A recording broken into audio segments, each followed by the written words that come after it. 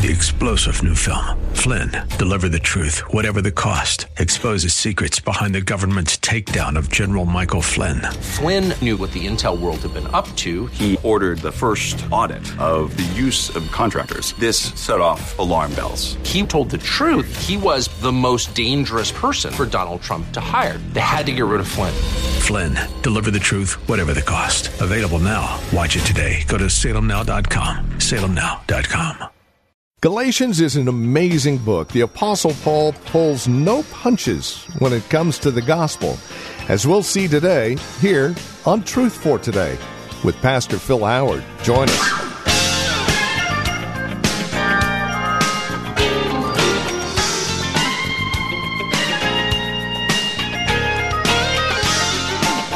The gospel has been abused, misused, and misrepresented for centuries. It is constantly under siege. Satan will see to it for that. So what are the origins of our gospel? Why is it so important to know so? Well, these are questions we're answering here today on Truth for Today with Pastor Phil Howard. We're continuing our series called The Gospel Brings Freedom. We find ourselves in Galatians 1, verses 11 through 24 today, with a message called The Origin of Our Gospel.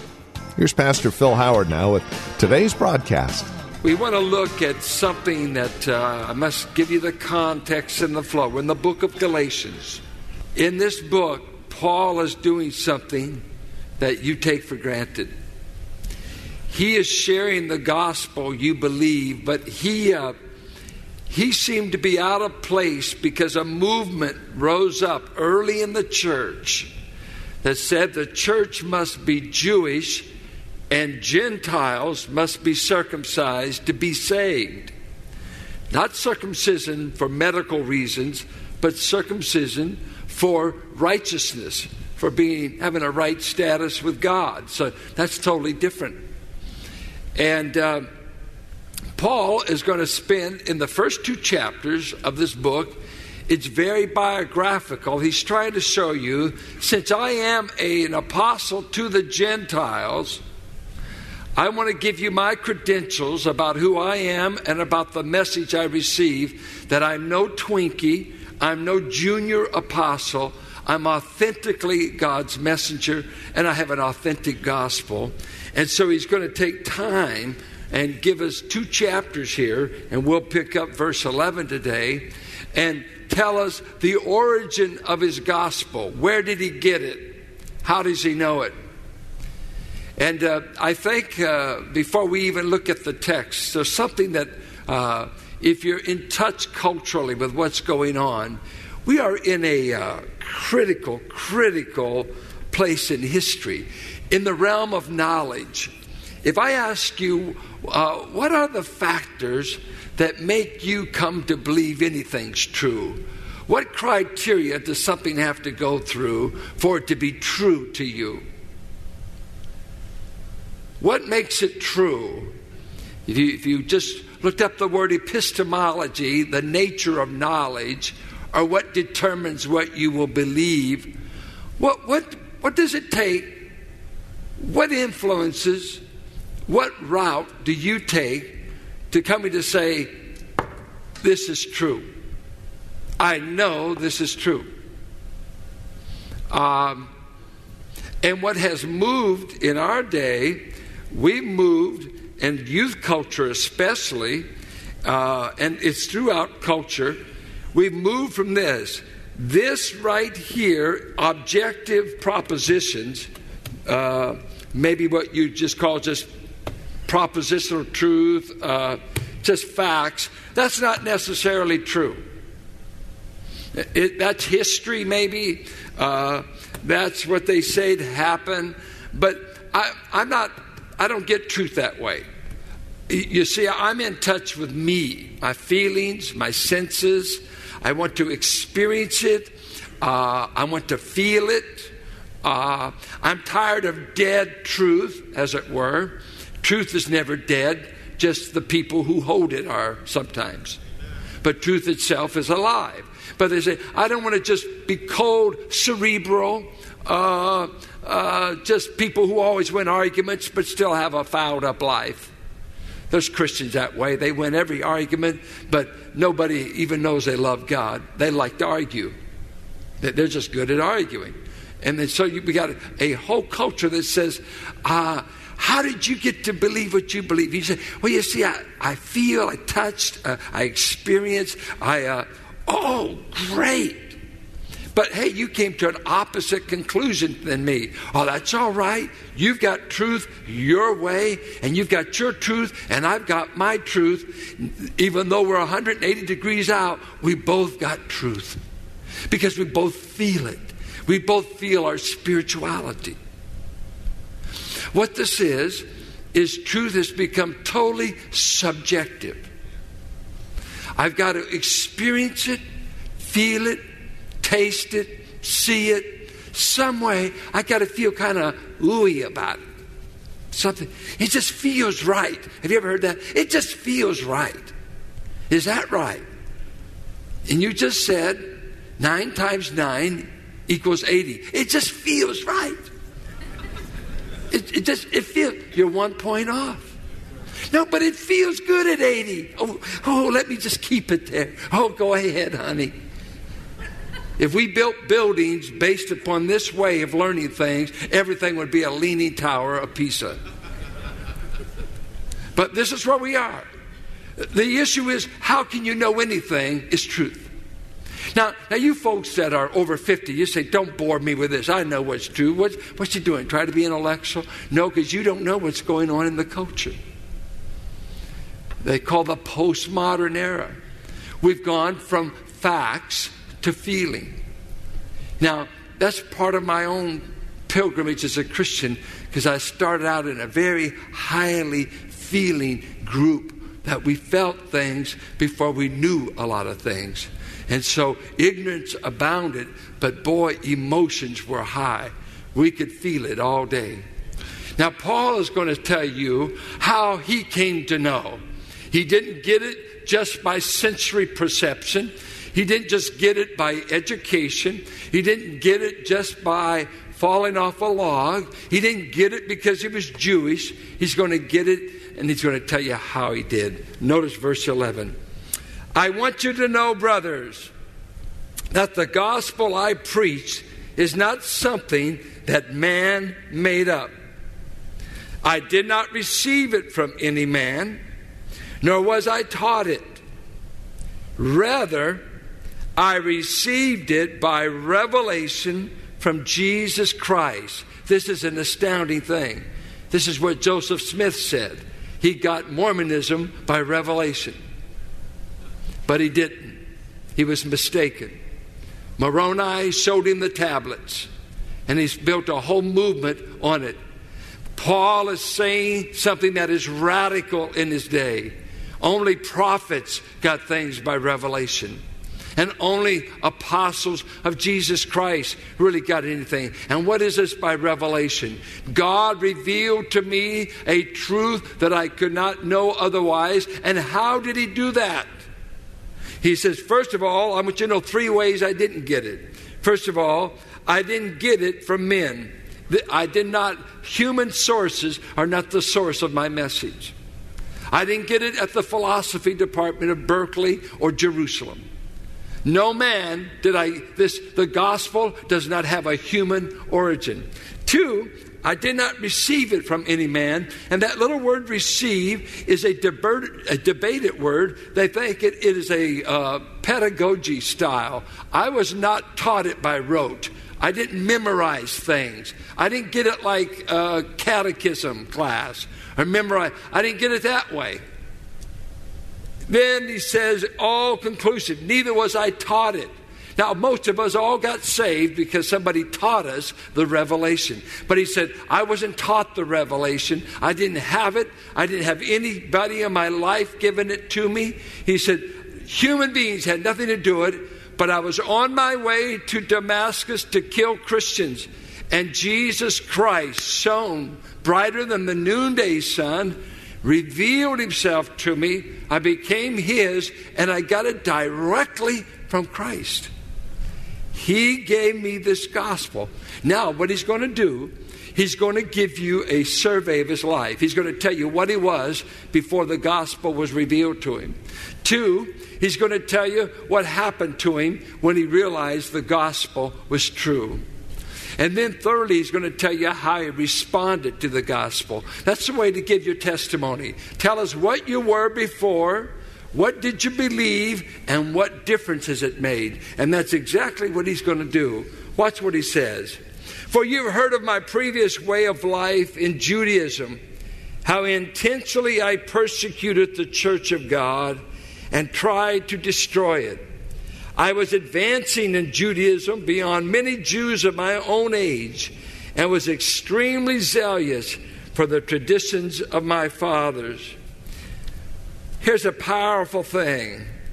You know that before this gospel was revealed, I persecuted everybody who believed it. This word persecute means to hunt down. He says, I persecuted them. I tried to destroy it. It was actually a word used of an army besieging a city. I went out to destroy Christianity. I was not just passively irritated, but before the thing that I preach now and that I believe now, before that, I was so opposed, I devoted all my energy and all my time to go after Christians, drag them into court, see that they got sentenced. And if you'll read the narrative of Paul's testimony in Acts 9, Acts 22, Acts 26, Acts 8:1, they laid the garments of Stephen at the feet of Paul, who consented to his death. Stoning! You know, it's one thing to be a rebel rouser and to hang out in wrong places, but it's another thing to track down Christians and want to see them killed. This is no mere passive attitude. He said, I hated the gospel and the Christ that I now preach. I persecuted. Can you imagine that you had a part in killing Stephen? That you stood there and a member of the Sanhedrin with some influence, you could have said, stop, this is unlawful. This is against even a fair trial according to Moses. But no, instead, I gave all of my political and religious influence to killing the first martyr of the church. Matter of fact, I was so pleased, I took orders to go kill some more in Damascus. He was opposed to the gospel that he's going to present in this book. Great animosity. And he said in 1 Timothy, he said, Timothy, I cannot believe that God would take a man who is a blasphemer, a man who hated Christ, and a man who worked against Jesus Christ. Do you remember what Jesus said to him? Saul, Saul, why are you persecuting me? How am I persecuting you? When you touch my people, you touch me. That's a great thing to remember. I don't know what you think of Christians, but whatever you think of them will reflect whether you know God or not. You must know that anything you do towards a believer of Jesus Christ, it touches Christ. Whatever you do to the least of these, you've done to me. Whoever in the body you touch and however you touch, if you slander them, if you accuse them, if you want to hurt them, if you want to bless them, if you want to do good, remember Christ is tied to his people. And he told him, you're persecuting me. He goes on to say, I not only was a persecutor of the church, but I was a great, great practitioner of Judaism. The Judaizers said Paul didn't know his stuff. He was really, truly Jewish. He couldn't be preaching this stuff. He's kind of a liberal Jew.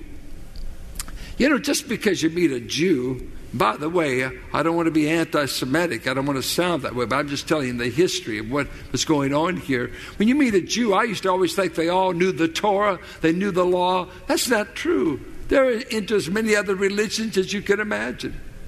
But Paul says, I was not dabbling in the other religions of the Grecian world. I was not so metropolitan that I did a little bit of New Age. No, I was a devout Jew. Philippians 3. I was a Pharisee of the tribe of Benjamin, circumcised on the 8th day. I excelled above many in my religious fervor. We'd call him a religious fanatic. When you believe your view is right, strong enough, that you'll pursue someone of an opposite view, even to death, you're a fanatic. That's what's going on in the Middle East. We've got a religious war going, and those are the most lethal and the most deadly. And here he is. He said, hey, I'm no Twinkie. I know the law. I was trained by Gamaliel. I know the Torah. Don't mess with me. I know these 39 books. When I had my bar mitzvah, I could quote you the first 5 books of Moses. I mean, this man was thoroughbred, Jewish trained at the top rabbi school of his day. I was thoroughly convinced I was right before this revelation came. This is what I was. I hated Christians. And I loved my religion, and I plunged headlong to pursue it with all the zeal you can have. There's nothing quite as pitiful as religious zeal without knowledge. To be a zealot for something that is not true. To be a zealot for something that's in the name of, if I land this plane into the Twin Towers, I will go immediately to heaven. And so who cares who we kill? We've already been promised heaven. And so this is a very religious man that hates everything that he now becomes. I think sometimes we forget what we were before we came to Christ. I don't think there's anyone here that was burning down churches or hunting Christians down to kill them. I don't imagine I have anyone that bad. But the one that God commissioned to come preach to the Gentile world was the same man that tried to destroy the church. Now he's going to describe what happened to him. Listen to what he says. But when God, who set me apart from birth and called me by his grace, was pleased to reveal his Son in me so that I might preach him among the Gentiles, I did not consult any man. Nor did I go up to Jerusalem to see those who were apostles before I was. But I went immediately into Arabia and later returned to Damascus. Then after 3 years, I went up to Jerusalem to get acquainted with Peter and stayed with him 15 days. I saw none of the other apostles, only James, the Lord's brother. I assure you before God that what I am writing you is no lie. Later, I went to Syria and Cilicia. I was personally unknown to the churches of Judea that are in Christ. They only heard the report. The man who formerly persecuted us is now preaching the faith he once tried to destroy. And they praise God because of me. What happened to him? What changed him? Verse 15. But God, who set me apart from birth and called me by his grace, was pleased to reveal his Son in me so that I might preach him among the Gentiles. What was it? First, God was pleased to reveal himself to him. No one can know God unless God reveals himself. God is unknowable unless he gives a revelation of himself. You cannot know God just because you want to know him. Now, how has God revealed himself? He said the heavens shout out his glory, and he says nature itself manifests his glory. Psalms 19, Romans 1. He says his activities in history, miracles, providence, seasons, rain, food. We see the manifested kindness of God to all men, regardless if they believe or not. And then God did something spectacular when you think about it. He gave us a book. He revealed himself in 66 books of the Bible and had the record of it written down. It could be just an oral tradition religion. We could just have to gather around campfires and around front rooms and hear it. But God gave us a written revelation of what he's like, what he's about, and we have this permanent record. It's a marvelous thing. He has revealed himself to us in words. 1 Corinthians 1, verse chapter 2. That God has revealed his thoughts in spiritual words. And so what cannot be known by the eye, what cannot be perceived by the ear or the heart, the things God has prepared for those that love him, it's not heaven. It's what he revealed to us in the Word. He has revealed them to us in a inscripturated revelation. This is a revelation. None of this would I have been able to know had God not revealed it, wrote it down, and preserved it. Did you know you hold the revelation of God in your hand? This is a revelation from God. We are the people of one book, and every cult has another book besides this one. We are the people of one book. It doesn't matter if you have a 2,000-volume library until you master the 66-book library. You know, when you're with preachers and scholars, what's the latest book? I'm going to say, can you outline Exodus for me? Take every New Testament book, tell me whatever chapter's about. By memory, go. You say you know the Word of God, go. What's Ephesians 1 about? What's Philippians 3 about? What's Romans 9 about? I don't know. But I'm heavy into Aramaic. Well, I'm heavy into this. This is God's mind. Well, everything everybody says about God isn't true, but what God said about himself is true. This you can count on. You ought to be full of this revelation. This is God's mind. God said, I breathed it out. All Scripture is God breathed. And that is, he just, it's like wind, but the wind was caught by ink and put down on papyri. And we've now got it. Who would ever think we would get something Moses wrote back in 1400 BC? We can read it, and we would have never known it, but God revealed it through this book. The Word of God is a revelation. God the Son came to reveal God. And what God did for the Apostle Paul, he didn't do for you and I. He literally showed up in his resurrected body and stood in the pathway as he was going to Damascus, knocked him off his animal, made the heavens light up brighter than the noonday sun, and Jesus Christ personally, physically showed up to confront this persecutor of his church. I mean, he stood in the path. The other men fell back. They just knew something's being said, but they heard no words. Paul did not know what happened to him. Boom, who is this? I want to reveal something to you, Paul. You're persecuting me, and I'm going to save you here on the spot. Matter of fact, I've set you apart from your mother's womb, that I was going to save you and turn you into a preacher of the very thing you say you hate and that you oppose. Paul said he revealed himself because an apostle had to see the resurrected Christ, and Paul got to see a resurrected Christ. I didn't see a resurrected Christ because I'm not an apostle. I just believe the revelation that he is alive. I just believe the revelation of God's Word.